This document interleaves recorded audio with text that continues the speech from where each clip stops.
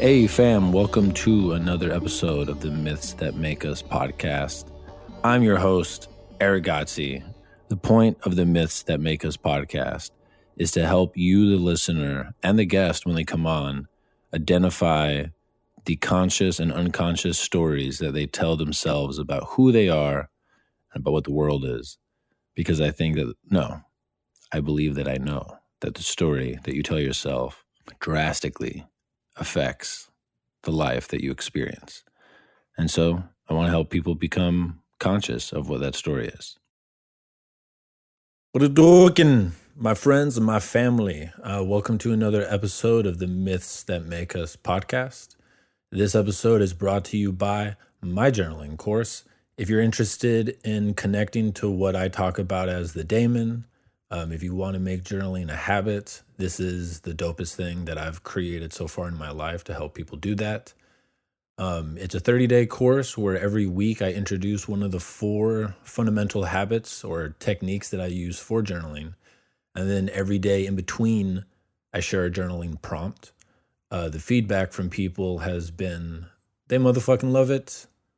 There's lots of crying that happens. There's a lot of honest reflection and insight into how they work, why they have the relationships they have, why they have the job they have, why they have the feelings they have. And I'm honestly really proud of it. So if you want to check it out, you can go to ericgotzi.com, click on the button on the top right, and see if it's for you. This episode is with Amanda Bucci. This is someone that I saw on Instagram through other people sharing her work. She's got this really amazing idea called the 4 archetypes of, I'm not even exactly sure how she talks about it, but she basically explains that there's 4 major archetypes when it comes to kind of doing the authentic dance of sharing who you are on social media and then making money from it. And I just loved how she merged like entrepreneurship with Jungian archetypes. And so I had to get her on the podcast. And we didn't even get to the fucking archetypes because the conversation and the story was as good as it was and flowed the way that it did. So I'm going to have her back on. But for anyone listening who is trying to do anything on social media when it relates to having an authentic business, she is one of the dopest people that I've found in that area. So I'd highly recommend that you check her out. And as always, thank you for your attention and your love. I truly appreciate it, and it is reciprocated. Nama motherfucking Steezy. Amanda, thank you for coming on the podcast. So I think it was probably Adrian who first shared your content where I saw it. And I saw this idea of the 4 archetypes, specifically as it applies to like people who are, the quote unquote influencer. And I resonated instantly. And I was like, who the fuck is this? And what are they talking about? And then I went to your page and I started to look at the stuff that you had been posting. And I was like, this is the coolest mix of Jungian psychology and like creating things in the world that people actually respond to. And I knew that we had to do a podcast. So to start to give people a sense of who they are listening to and projecting all their bullshit onto because they have no idea who you are. Let's say that I meet you for the first time and you just finished doing something that puts you into a flow state. And I come up to you afterwards and I ask you, who are you and what do you do? What would you say? That's a really cool way to ask that question. So my name is Amanda. I am absolutely a creator in so many different ways.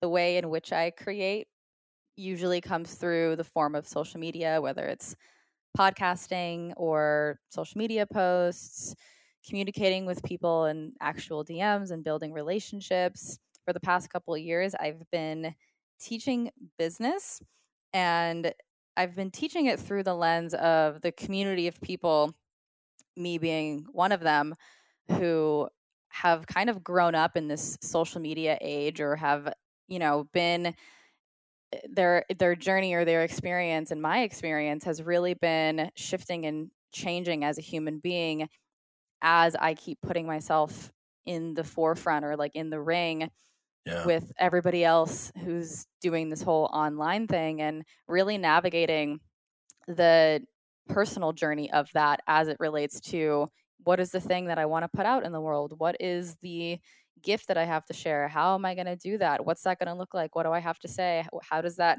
come through? And how do I slice through all of the things that are coming up, whether it's comparing to other people or seeing what someone else is doing, or how am I relating to myself when that happens? And I absolutely adore observing that journey with myself and so many other people in my audience. And I'm really committed and dedicated to sharing the truth and the honesty of that journey. I love that. And it reminds me of the Teddy Roosevelt quote, "The man in the arena." Have you heard this? I haven't. I would like to read it because I think it's a poignant point for people who feel called to share and to contribute to some like group that is out there on social media. And what I find personally as a coach is the people who are the most judgmental of the people who are putting out information on social media is that they're judgmental of the people talking to the community that they feel called to talk to, that they're afraid to talk to yet. And that judgment is almost like the shadow side of admiration. But it makes me think of this quote, and I think it's one of my favorite quotes, and it is not the critic who counts, not the man who points out how the strong man stumbles, or where the doer of deeds could have done them better. The credit belongs to the man who is actually in the arena, whose face is marred by dust and sweat and blood, who strives valiantly, who errs, who comes short again and again, because there is no effort without error or shortcoming. But who does actually strive to do the deeds, who knows great enthusiasms, the great devotions, who spends himself in a worthy cause, who at the best knows in the end the triumph of high achievement, and who at worst, if he fails, at least fails while daring greatly, so that his place shall never be with those cold and timid souls who neither know victory nor defeat. So good. You just had that in your back pocket? No, I totally just pulled that up when you made me think of it. I wish. Like The time of memorizing poems. Nope. Oh, that's amazing. I really appreciate you sharing that. And it really does match so well what we're really talking about here. But yeah, I totally agree. And I agree with the point of when people judge or criticize, it's really always like that inner projection or like I want that or and I'm not taking ownership of that within myself. So let's judge the person that's actually out there doing it. And the person that's out there doing it is probably doing that to somebody else who's above them or they're also expecting themselves to be. And I've totally been there a million times as well. So I resonate as the person in the arena and for the person who's not chosen to put themselves there yet. How would your best friend describe you and what you do? That's a great question.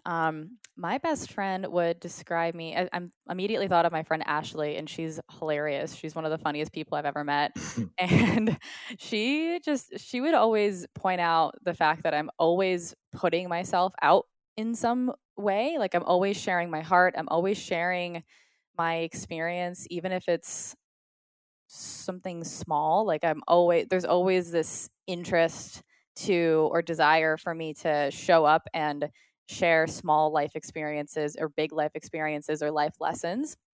And she will always say that they'll come through the lens of whatever the business is at the moment, but that's really always just the vehicle to deliver like the potency or the essence of the message, not the thing itself. How would your lover describe you and what you do? He adores me, so he would always say that I am just a goddess who is.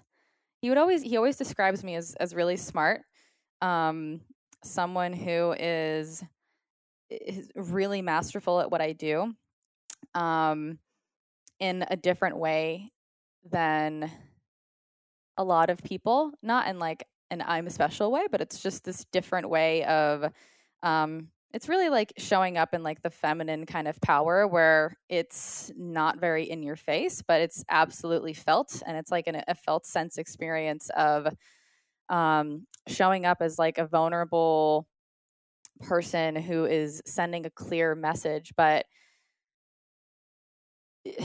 doesn't have this like I need you to validate me kind of energy around anything. Yeah. How would your father describe you and what you do? That's a great question. He's like not on social media. He just got a laptop the other day. He's like, I picked it up at Best Buy on the curbside. I'm like, you could have just ordered it. Hilarious. But he's always been really supportive of me and what I do. So he would say that she does like something online. He would probably, I think, I'm not sure if he would use the word coach. He would say business. I think he would say she does online business, social media, something rather. And he has this really like funny mannerism way in which he says things like, and Amanda, she does this and it's really amazing. And she's really, yeah, she's super cool. Look, check her out. Check her out. This like little 5'6" Italian man. He's great. How would your mother describe you and what you do? My mom is my financial manager, so she works with me really intimately in my business, and she would just say she's an online coach. She does Instagram, social media. She has a podcast. She runs a really great coaching business. My mom's really sweet. She's a 2 on the Enneagram, so she's just like that, like adorable, lovely helper type that's always right there to show up and support. And she does customer service, and everyone loves her. And like she helps out of my mastermind, and she's really great. And how would your relationship to the divine describe who you are and what you do?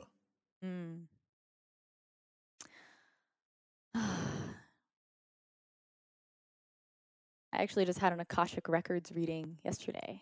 So this was very, very, very relevant. The divine would say that I am here to have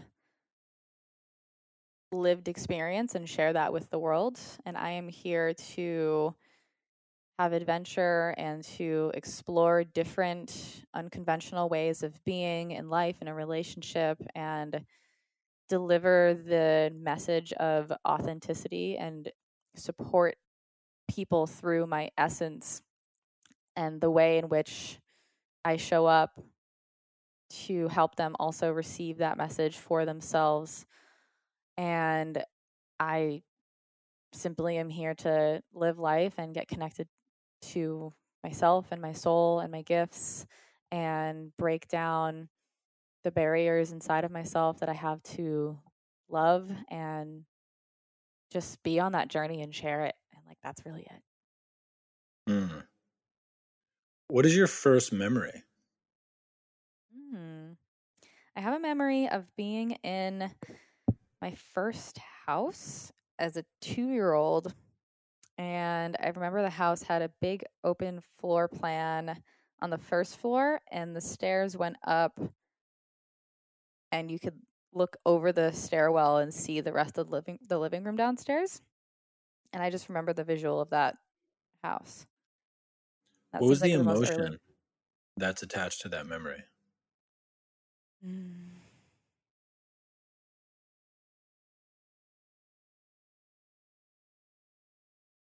It just feels light. It feels like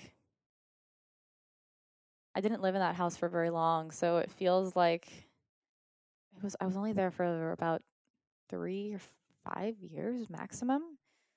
And there's actually not much there in terms of memory of like what those years were really like. I remember just like lightheartedness and play. My earliest childhood memories are really filled with a lot of like lightness and playfulness and easiness in a lot of ways. Yeah, I find that people's first memory kind of sets a tone for like the style in which they look at the world. Mm. And the thing that's coming up in me when I imagine your first memory is like a feeling of perspective, of being able to like see kind of the whole plan, Mm. almost like having a clear vision and just being at peace with being able to see more than like what the perspective would be if you were in the room, like you are above the room. Do you know what I mean? I absolutely, yeah. It feels like I'm looking down at the room. Like I wouldn't have been able to look at that room in that way as a human. Yeah. Yeah. So, an interesting thing that happens with children is they're either exposed to a movie or a book that they demand be read or played over and over and over again in childhood. What was the story, either from a book or from a movie, that you remember like most capturing your imagination as a child? Mm. The first thing that came to mind was Lion King. And I also was definitely really into Barney and stuff like that. But like Lion King, I had a Simba toy that I carried around with me, and there's pictures of me taking it sledding in the snow. And my dad says I carried it around with me everywhere. So that's the first thing that came to mind. I love it. Okay. So now this is one of my favorite questions to ask. It really might be my favorite question, but do you want kids one day? I do. So imagine that you're about to tell a bedtime story to your first child, and they're around 10, and they're smart, and they're curious, and you're going to tell them the story of the Lion King in your own words, from your heart, not a perfect remembering of how it goes scene by scene, but really feel into the moment of it's nighttime, they're asking you to tell them a story, and you're going to tell them the story of the Lion King from your heart. Could you Mm. tell us the story as if we were your child? Yeah. Beautiful. So, in The Lion King is a story where a lion cub gets born So I into. want to challenge you and Oh, say sure. once upon a time. So like Beautiful. not like you're explaining it to us, but you're going to Got it. tell us the story. Great. Okay. Thank you for that. Yeah. Once upon a time, there was a young lion cub named Simba, and he was born into the royal family of lions that lived on Pride Rock. And he, as a young cub, was very like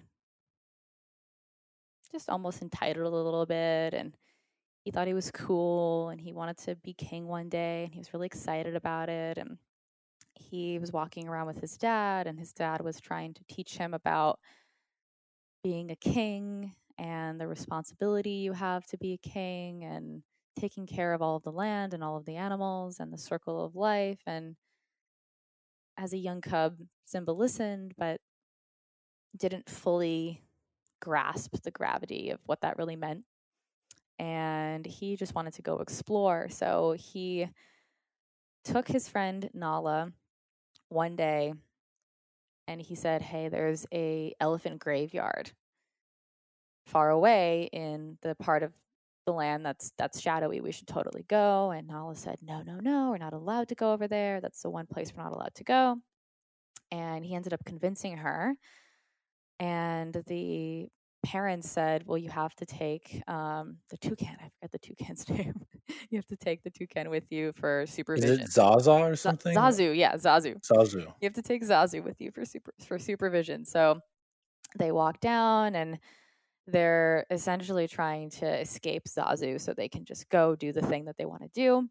And they sing some really awesome songs like "I Just Can't Wait to Be King," and they play around with all the animals. And then at the very end of that song, they end up escaping Zazu, and he doesn't know where they are. And they go into this elephant graveyard, and the hyenas find them, and they're about to eat him. They're about to eat Simba and Nala, and they run away, and it's a whole ordeal. And then Mufasa, Simba's dad, comes along, finds Simba, saves his life, and Simba recognizes that he really could have just something bad could have happened. So one day, Simba's uncle, I'm so bad with like details and names. What's the uncle's name? Scar. Scar.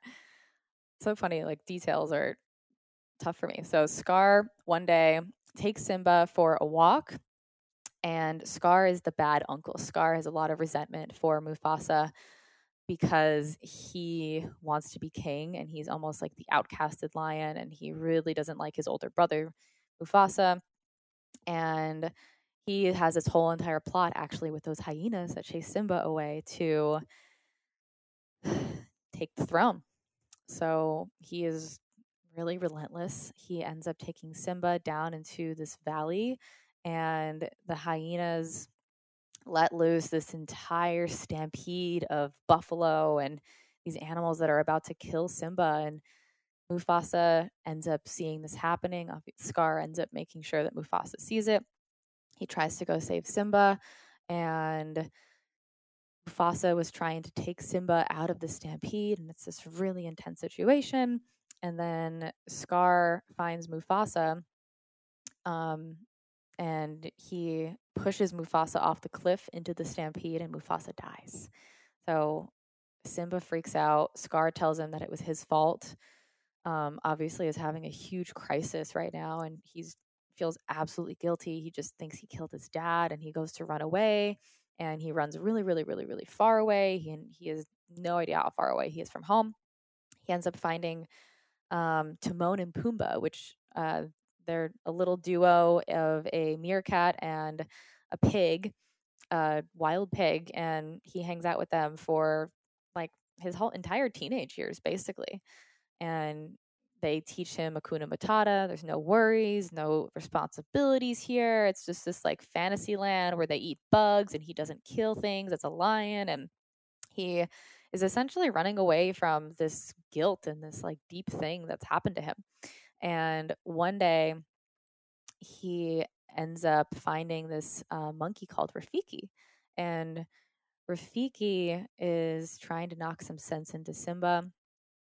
Um, and what happens is he has this whole experience, which is really like a deep experience with God, where Simba says, Rafiki tells Simba to look in the water and say, "Remember who you are." And he looks in the water and he doesn't see anything except for himself. And Rafiki says, "Look even harder." And he sees his dad, and he freaks out and he remembers what happened. And in the clouds, you see Mufasa coming through the clouds and talking to him and saying, "Remember who you are, remember who you are, remember who you are." So Simba connects with Nala, and she comes to find him because Scar takes over the entire land and it's completely barren and the animals are dying. And Nala comes to get him to essentially go back and take the throne and take responsibility. And right after he had the experience with God, with his father, and with himself, he goes back to Pride Rock and he takes that responsibility of being the king, and he realizes how bad things were, and he's really going back there to take ownership of himself and his gifts and his responsibility as being the first son to the king. And he really faces off with himself. He faces off with all the hyenas. He ends up actually killing Scar and throwing him into the fire, and all is restored on Pride Rock. Everything gets better. All of the animals start to come alive again, and the grass starts to grow again, and everything essentially gets better once he goes back and takes responsibility for who he is. You did an amazing job of remembering the details of that movie. Oh my God, I totally, that was hard. I had to close my eyes and be in it there. So there's a couple of things that come up for me. One is that movie is my answer to this question too. So that's really interesting. Mm. And the reason I ask this question is that I believe that these stories are mythological representations of ways of being in the world, that they imply basically a strategy about how to be in the world. And that as children, before culture can really get to us and tell us how to be, our soul resonates with a story that becomes our guide. And so I want to pose the question, When you tell that story, do you identify as Simba? Yeah, I do. And I'd like you to kind of feel into your path of coming into, being a queen. And do you see the archetypical stages of that story in your life?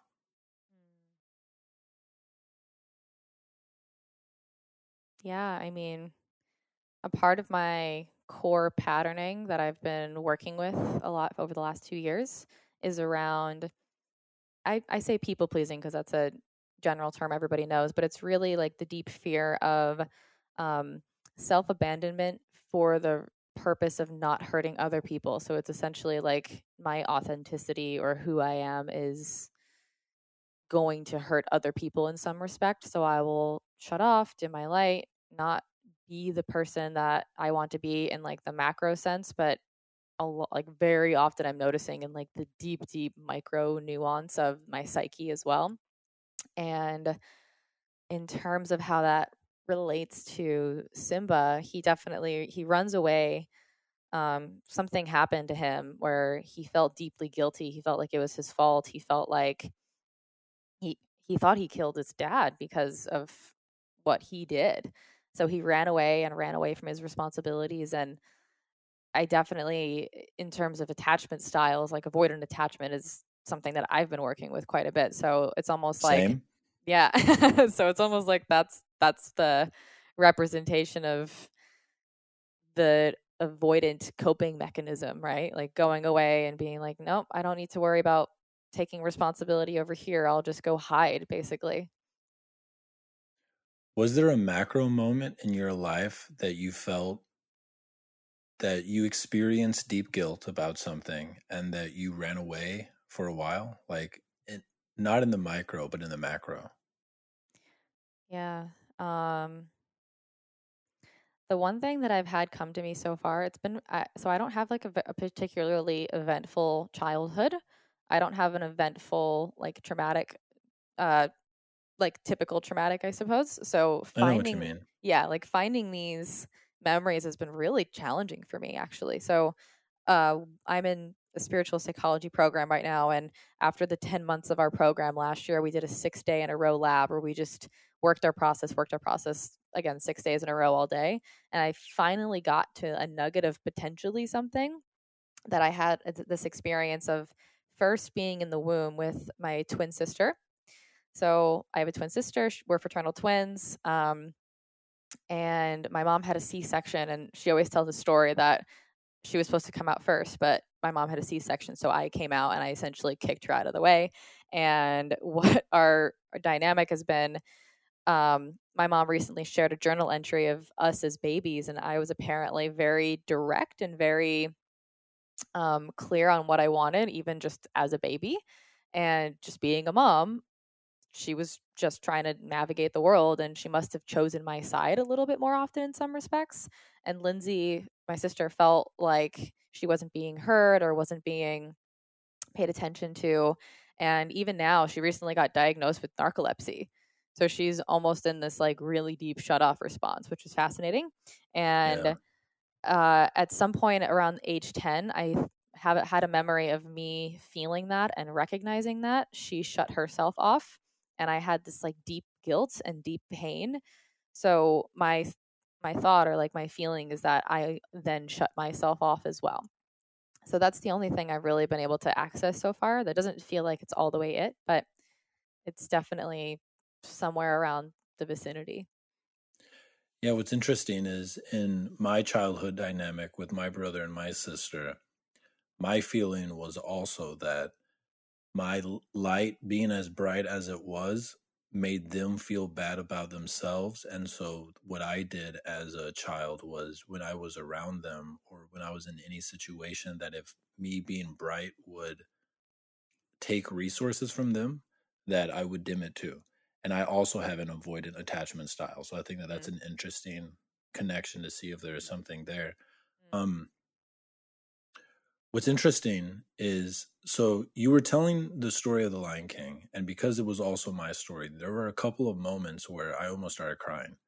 And Wow. for me, the part of that story that resonates with me the most is the scenes between Mufasa and Simba, where Mufasa is trying to teach Simba how to be a king. And for me, I didn't get that from my dad, and I could feel that the tears come at those parts because I could feel that I wish I had had that, and I have the deep drive to give that to my children.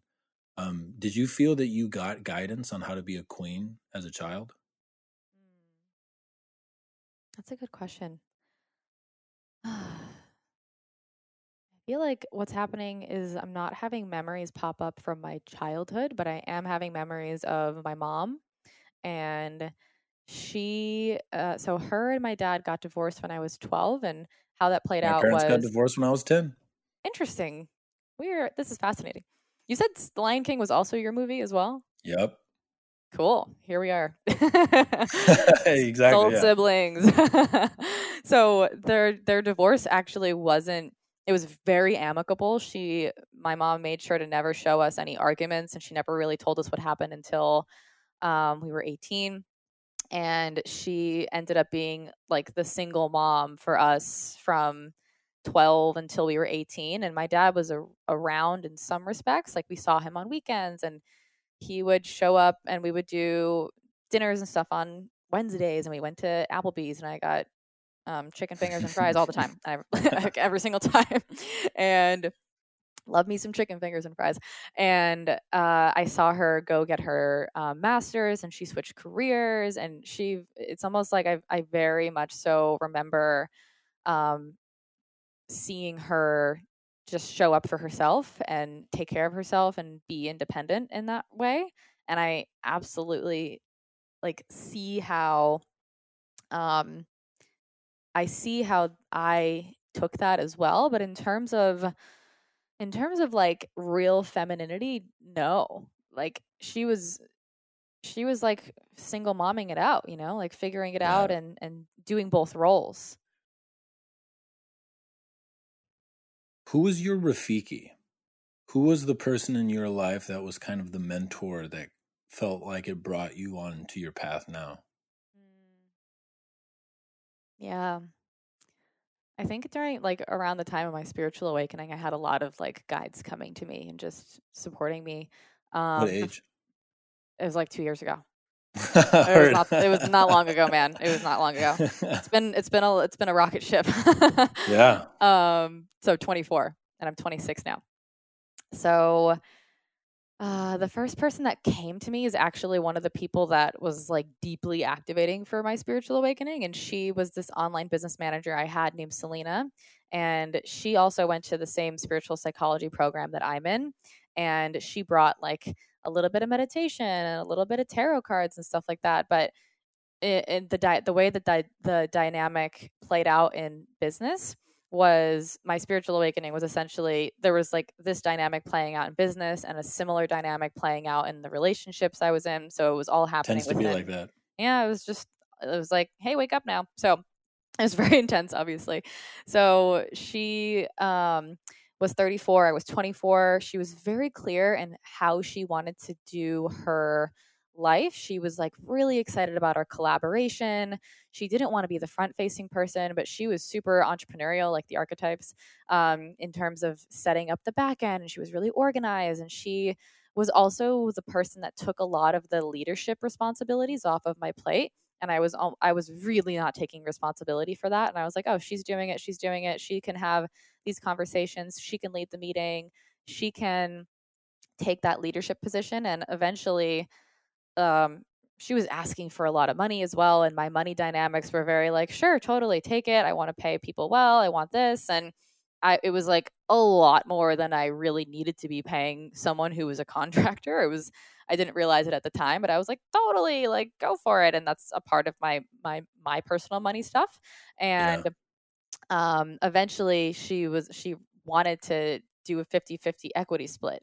And this was before my business had real assets. This was literally just my personal brand that I had like an audience and social media, and I had just done a program, but I was literally about to give somebody 50% of me because I wasn't fully clear on who and I had this, my Rafiki was this guy named Tim at the time, who was my mentor. And we met in the gym, and his girlfriend watched my YouTube videos, and we did a podcast, and they have a really awesome consulting company out of Australia.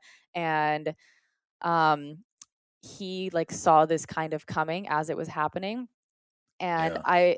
the thing that was going on was I wasn't able to see who I was and what I wanted, to the point where I couldn't even clarify like the vision and the mission and the values of the company. We were building out company values, and we were doing this whole thing with the team. And every time her words came in, my words, I didn't know what they were. It was just Mm. not there. It was like deeply avoidant of myself. So he came in and he was like, this is not happening. I am like here to help you. I'm by your side. He helped me fire her.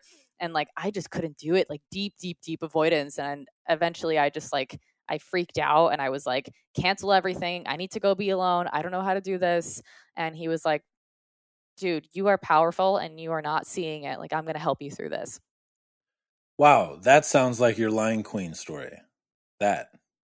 My Lion Queen story? Yeah. Oh, Like, my Lion Queen. I was like, lying queen. Got it. no. Yeah, it does. No. Yeah, that someone was literally trying to take your queendom. Your Yeah. response to it was to run away, and then your Rafiki helped you see the truth of who you were, and you came back and you fucking reclaimed it. Yeah. Yeah, that's really true. Wow. That's really cool. You're So awesome. how would you thank you. How would you describe what your queendom is? Like, what is the thing that you're building? Yeah, great question. So a lot of what I thought I wanted to build, again, it's been such a discovery process of what is it that I want to build. And Yeah. the archetypes really come into the quiz. But what I thought I initially wanted to build was this like idea of what I thought I should be wanting to build. Yeah. Like all of these products that help all of these people, and like a big podcast and a big this, and like just a lot of stuff. Yeah. And it's just like, it's so interesting. I remember I was in a mastermind and we did this vivid vision exercise, and at that point it was in 2018, so again like 2 years ago, right around the same time of the whole thing with the other woman.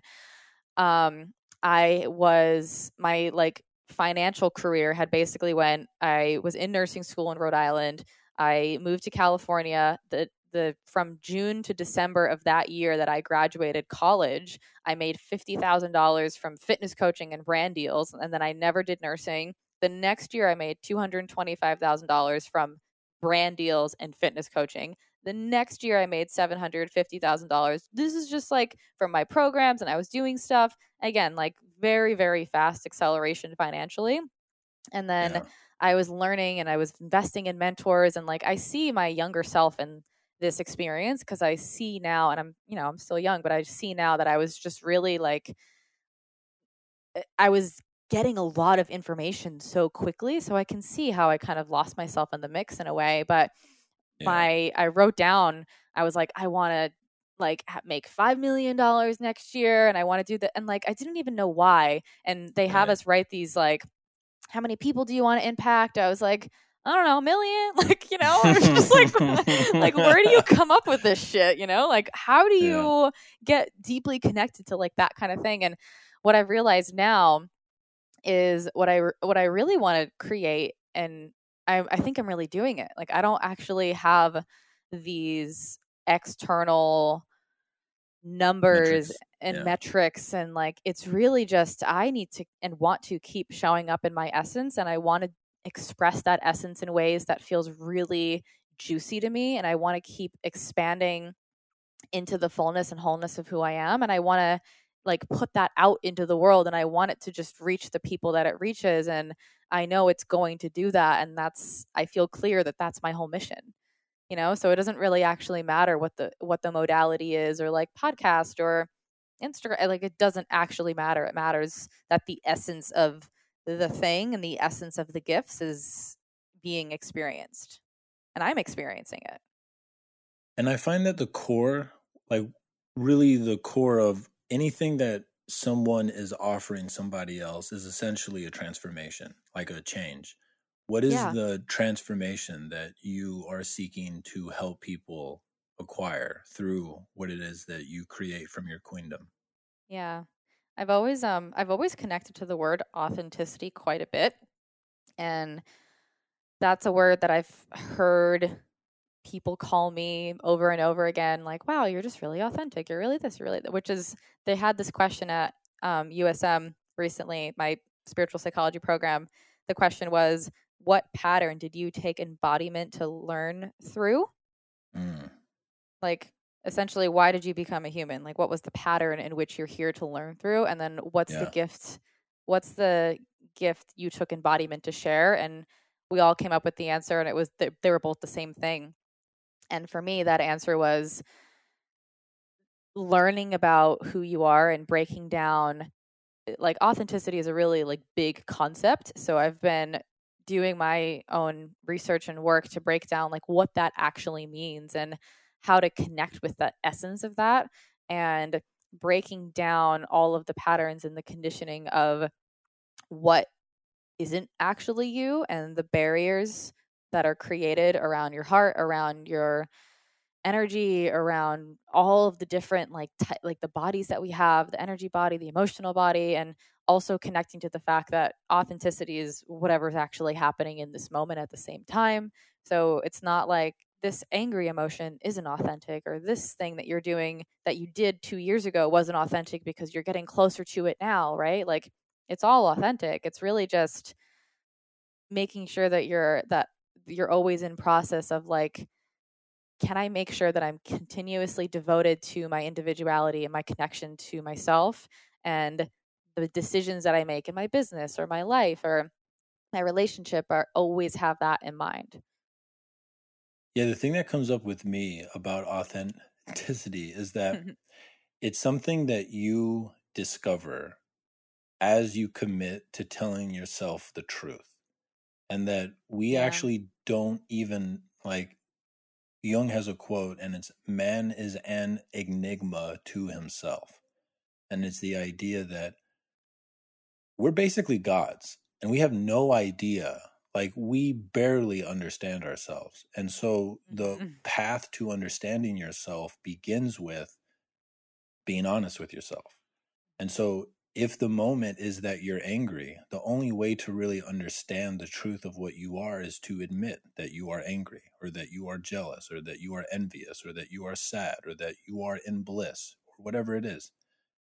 And there's this feeling of, if what you're doing is constricting, like if it feels like a constricting energy in your body, it's very likely a pattern that you could liberate yourself from. And if the feeling is expansive in your body, then it's probably your truth. And it's about navigating between the constricting feelings and the expanding feelings. And the Yeah. question that brings up in me is, for you right now, what comes up in your life most often that feels like it constricts you, and that's where the work is? Mm. Yeah. Mm. The thing that constricts me the most right now is, ugh, it's just like I am I am being forced And to that be sound is exactly the yeah, it's sound. like, ugh. Yep. That's how you know we're getting That to some thing. truth. Yep. So the thing that came up was just I've almost been, I want to use the word force, but it's like, here it is, my truth that I am forcing myself to share, but not forcing myself in a way. It's really getting through those No, I know of exactly what you mean. And the thing yeah. that I want to offer people listening is, once you make the commitment to tell the truth, it's almost like you lose a little bit of free will, because when you know Yeah, that it man. is the truth, it's like, fuck, here we go. Okay. Yeah. Yeah. So part of my big work has been to share and not repress. Yep. And it happens like my biggest mirror is my relationship, and They what always happens, are if it you're always in is. truth. Yep. Yeah. Oh, it's intense all the time. So what comes up is I feel something that's my truth, and my old self, or the self that wasn't devoted to telling myself the truth, would almost try to like make every single excuse in the book as to why that's probably not true or not good, or I shouldn't be thinking this, or I can just work through this one on my own, or let me just take responsible for my own projection and be responsible for my own judgments, and I'm responsible for my own thing, and let me just be in my own experience and Hide repress. in the cave. Let me hide in that cave. Oh, ayahuasca. I did ayahuasca in December, and that just blew the lid off of that one. Yeah, I Um, did ayahuasca for the first time in November last year. no way. Yeah. Yeah. Yeah. It was a huge, like, it removed that veil, and I couldn't even see it myself. And it showed me this swamp of repressed emotions. Yep. And that's where things go to get toxic. And it's almost like when you repress the emotion, or when I repress the emotion, it will go into this swamp, and then all of these thoughts will come out of it that aren't even mine, or like they are, but they're like festering in this toxic swamp, and they come up into my mind, and it's all those like yucky thoughts that I don't want to be having. And And a quick every side note for people is that yeah, if you keep the emotions stuck in that swamp, I think that that's the source of most chronic disease. yeah, yeah, yeah, yeah, it'll either Because turn into chronic disease or some other sort of physical manifestation of illness. 100%. But please go on. Yeah. So my work has been to share, and not repress. So share in the moment, even if like earlier I was saying interesting moment, I was having a moment of like, hey, I'm going to share something I'm feeling, and I really don't want to. Like everything in me is telling me to not do this and not share.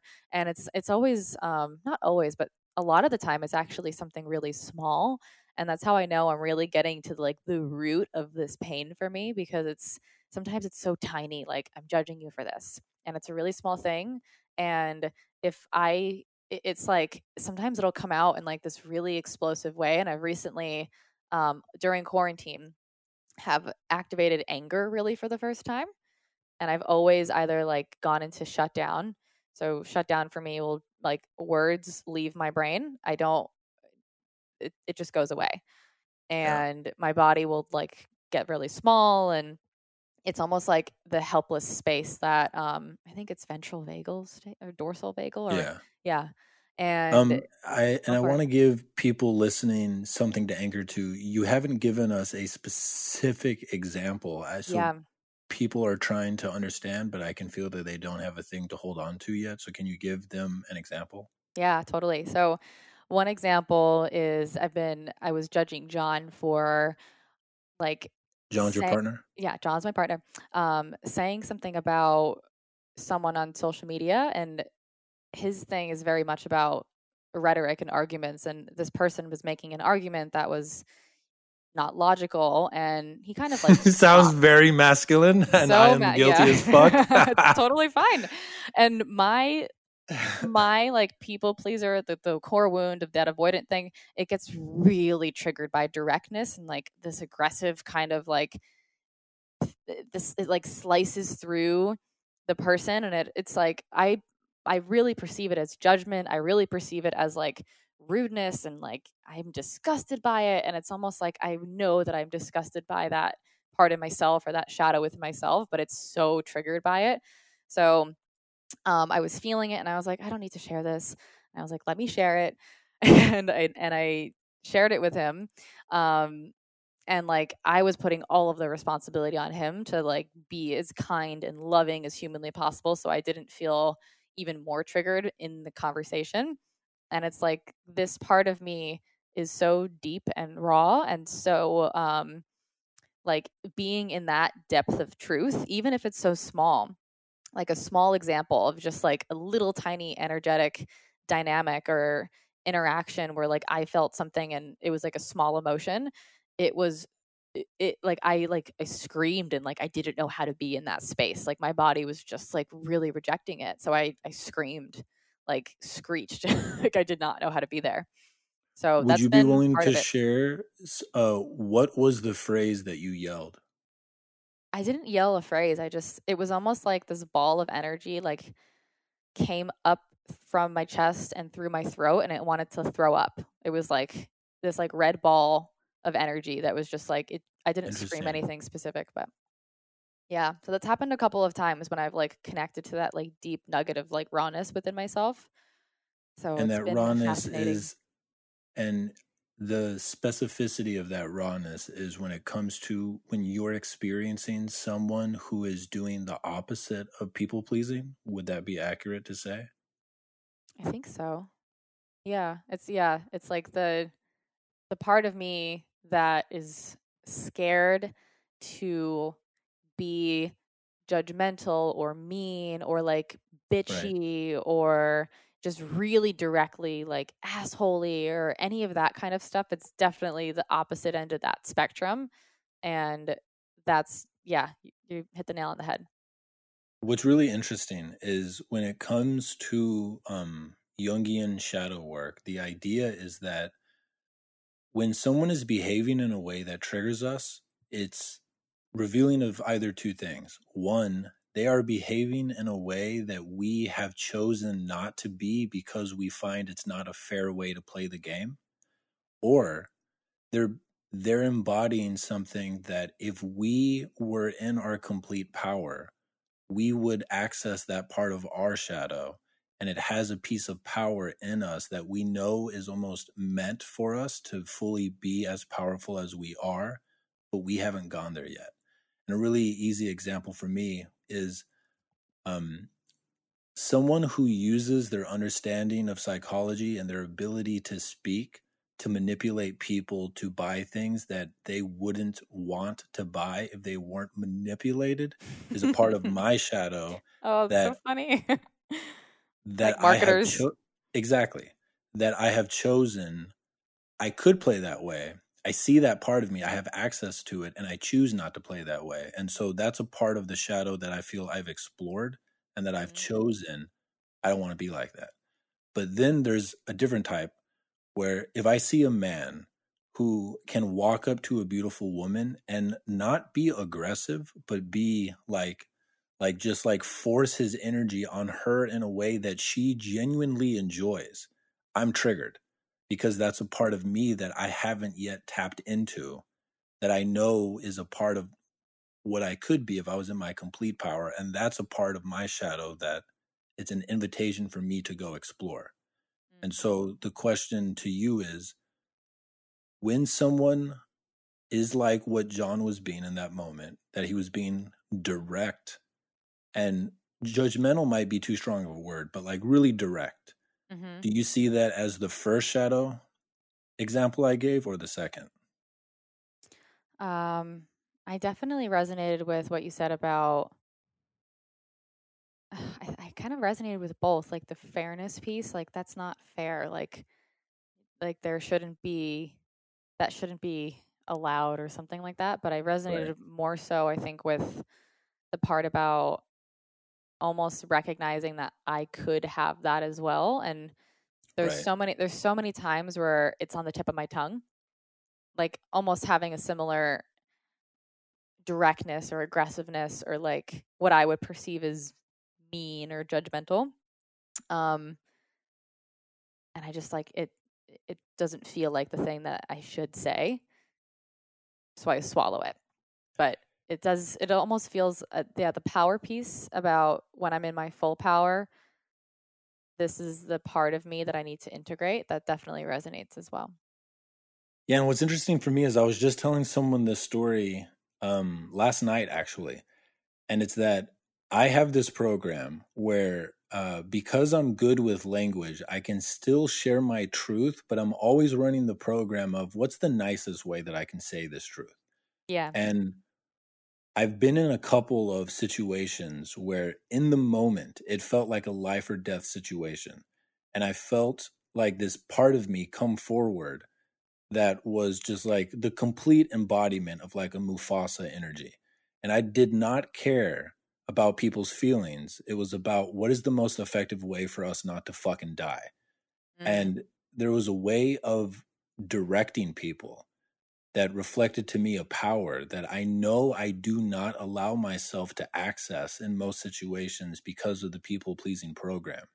But it showed me like it felt very good to be in that state because I could feel that the highest objective was to take care of everybody in the situation. And it seems to be an interesting hint when you're put into really intense situations to see what you're actually made of when you're not running the am I a good boy or a good girl program. Yeah. And the thing that comes up in me just to offer is it might be a fun challenge for you for like a week to ask yourself like a question when you journal in the morning or just like when you're still in the morning. What's one thing that I can do today to challenge this part of me that thinks she should people please? Like, what's one conversation or one message or letter or text or phone call where I could be 10% more direct and then just run that for a week and see what happens? I'm going to do that. Thank you. Yeah, that's great. What is it that you want your life to look like 5 years from now?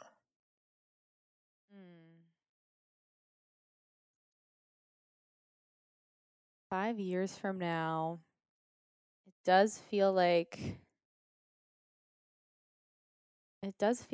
there's potentially a kid in the picture. Like 5 years feels like somewhere around that vicinity. It does feel like there's marriage in the picture. It does feel like there's this like it feels like there's multitudes of layers that I'm going to be accessing within the next 5 years that it almost feels like I can't grasp onto what it's going to look like, but I totally understand. yeah, it just feels like I've been accelerating very quickly, and if I'm going to keep at the speed that I'm at, it's going to be light years different in a lot of ways. You're just going to ascend out of your body and not be a person anymore. Yep. I'll just be super enlightened and just a completely different being,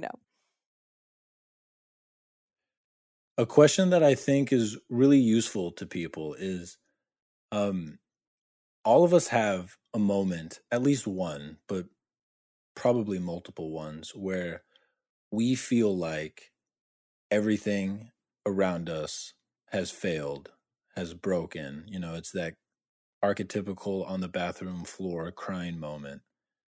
When Simba is weeping in the valley because his father is dead. And I think it's really important for people to hear other people's stories of these moments and then how those people began to crawl out of that low state. So would you be willing to share, like, what was your lowest moment? And can you take us directly to the experience of like the minute or the hour? And what was your journey of crawling out of that valley?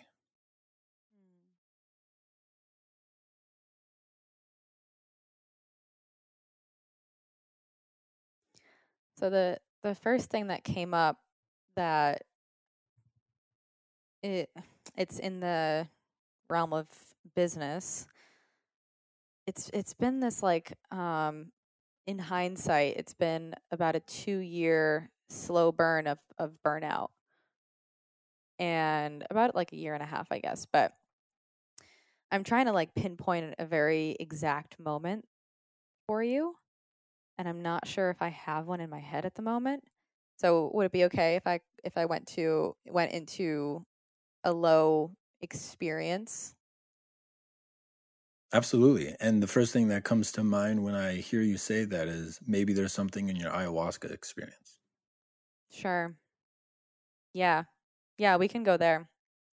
Yeah, so in my last ayahuasca experience, but it was in this past December, right at the end of the year. So it was December 30th was our actually Wow, that's I'll do awesome. December 29th was like the peak of the actual experience because we did 3 evenings in a row. Yeah, it was a really wonderful way to close out 2019. And going into that experience, I felt a lot of apprehension. I felt a lot of energy boiling up in my body. I felt a lot of tension. And it was almost like going into I went to a retreat center called Soltara. It's really great. Oh, me too. Oh, they're incredible there. And they do a really beautiful job of supporting you in setting intentions and getting clearer on how you would really like to navigate the experience. So going into, and they have this awesome hero's journey journal thing, and I'm sure you got it. It's awesome. Yep. So yeah, it's great. I was like, this is an awesome resource. So going into the intention setting, it's almost like I wanted to trick ayahuasca out of whatever the thing was that I really had an intention to Good do. luck. I didn't want to look at it. I was like, maybe I can just do this thing, and maybe we can just focus on, this thing instead of the real thing that I was really feeling underneath. And that obviously didn't happen. So Mm-hmm. in my first journey on the first evening, it was, I didn't actually feel the ayahuasca. I didn't take enough. And they essentially said this was like a testing dose evening Yep. to kind of see how you interact with it. So I didn't feel it. I didn't take extra. Um, so it was fine. The next day I go in and I didn't feel it up until maybe 10 minutes before I took my second dose. And that's when I really started to get a lot of the psychedelic kind of energy kicking in. And then I took a Yeah. second dose. So the following 3 hours were really, really, really intense. And what it felt like was almost like labor. And I've never had a child, so I don't actually know what labor feels like. But the energy of labor is essentially how I experienced it was we are in this painful experience until we're out. And we're just Yeah. gonna sit, we're just gonna be in it. And like you cannot escape it. There's nothing comfortable to grasp onto. Yep. You're just in it. And it felt like I had plenty of nausea. I was curled up in a ball. They were singing the Icaros. The maestros were singing the Icaros during the journey, and at times it would almost hit my ear in this way that was like deeply uncomfortable. It was like, oh, like it was just painful, and I was like trying to look for somebody to like grasp onto, and we hadn't had salt in a while, and the diet's really light, and I had this recognition that all of these things that we try to grasp onto for comfort were really stripped away in a deep way, and it Yeah. just it was just very much so like, okay, this is how an ego death is. It really works. Like it strips away everything that makes you feel comfortable, and it takes you to the space that you don't want to go. And that space for me was very much so. It was like a felt sense of that again repressed emotional swamp that I was really in, and the swamp had a lot of like deep feelings of things I was not expressing, things that I didn't feel as though I was bringing forward to the table. And then I was also lying about something in my relationship. And my partner and I are in an open relationship, but I was lying and I wasn't sharing something. And I was also not, it was like a very complicated open relationship situation. And I won't go into the details, but Are there any open relationship situations that aren't I don't think complicated? so. To me, honestly, I really just see open relationship as such a deep space to do the deep work. It's like, Yep. really, that's just what it is, regardless of if you like this person or that person or you love this one. It's just like, it's a space to be in a deep workspace.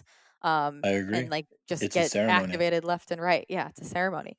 So the it really just revealed to me how much emotion I had been repressing and what I had been hiding, and I realized that it was my body had been like shutting off for months. Yep. Like I was just like sexually shutting off in a lot of ways. I was emotionally putting up a barrier around my heart in a lot of ways.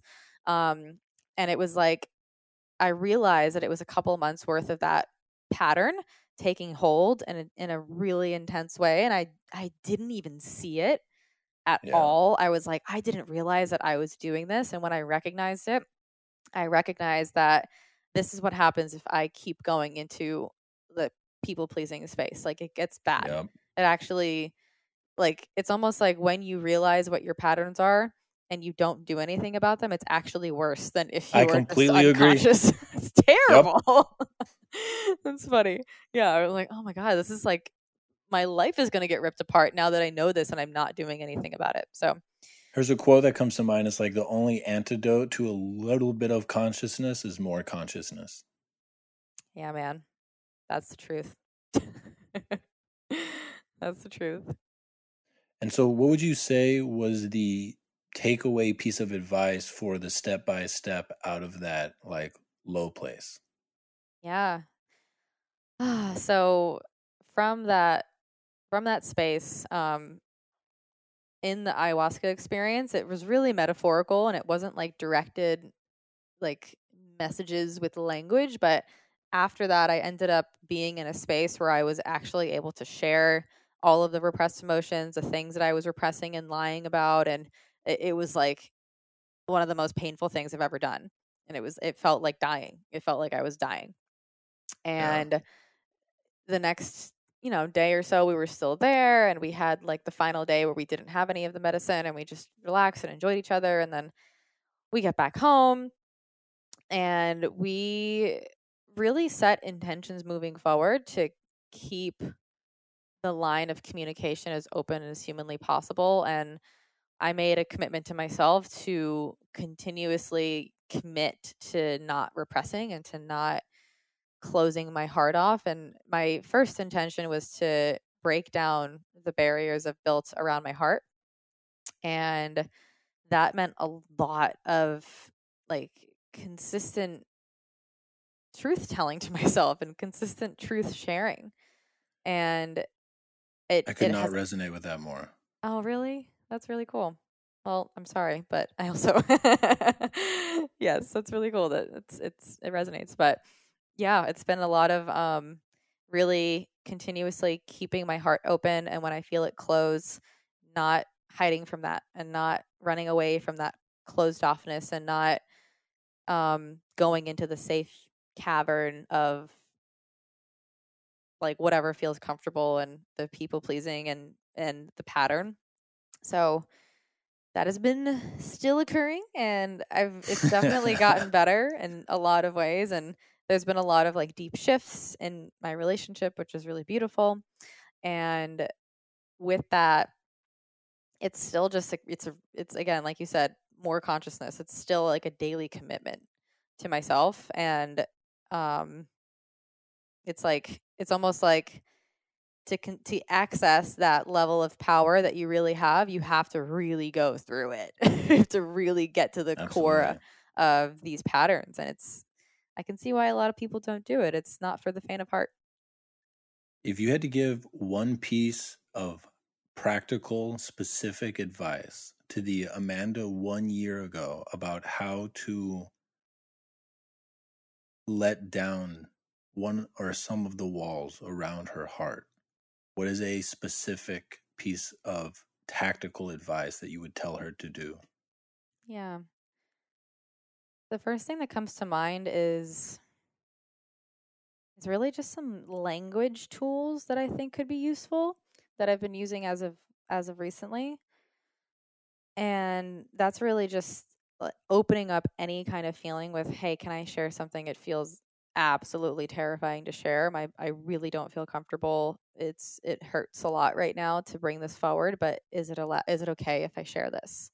I love that. And just setting the container with that, and being allowed to kind of just take up some room there in that moment to be supported in having a safe space to express this thing that's really, really difficult, I think is going to be really helpful to 1 year ago, Amanda. Um, and just allowing her to feel like an even deeper level of somewhat comfortability to go into those conversations. But I think that language tool would be really useful.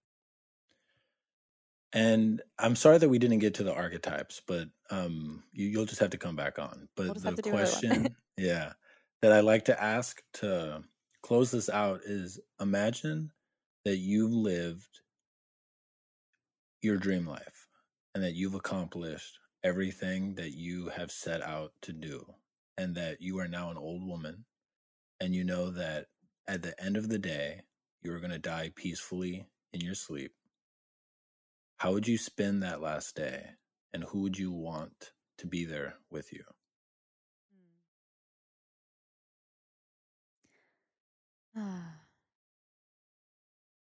I think my initial thought is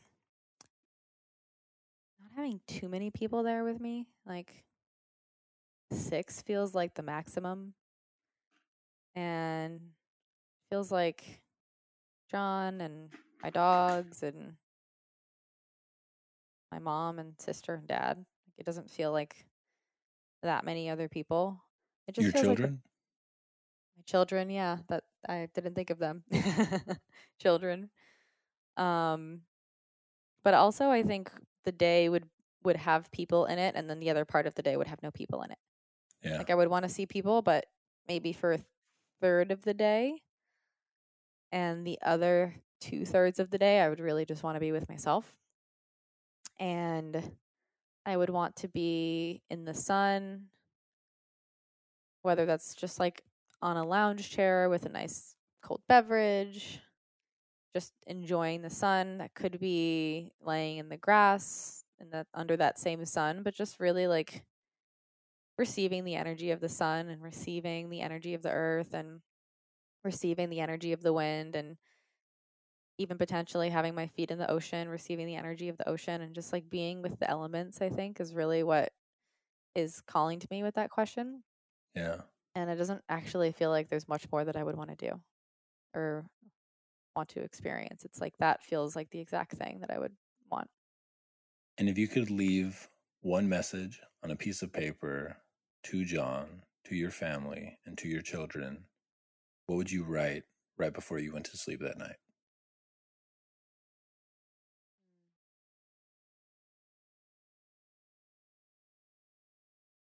Details are tough for me, just like poignant.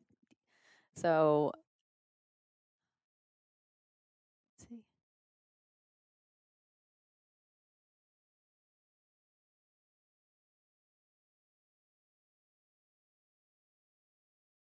I think I would say keep following your path of truth and never stop.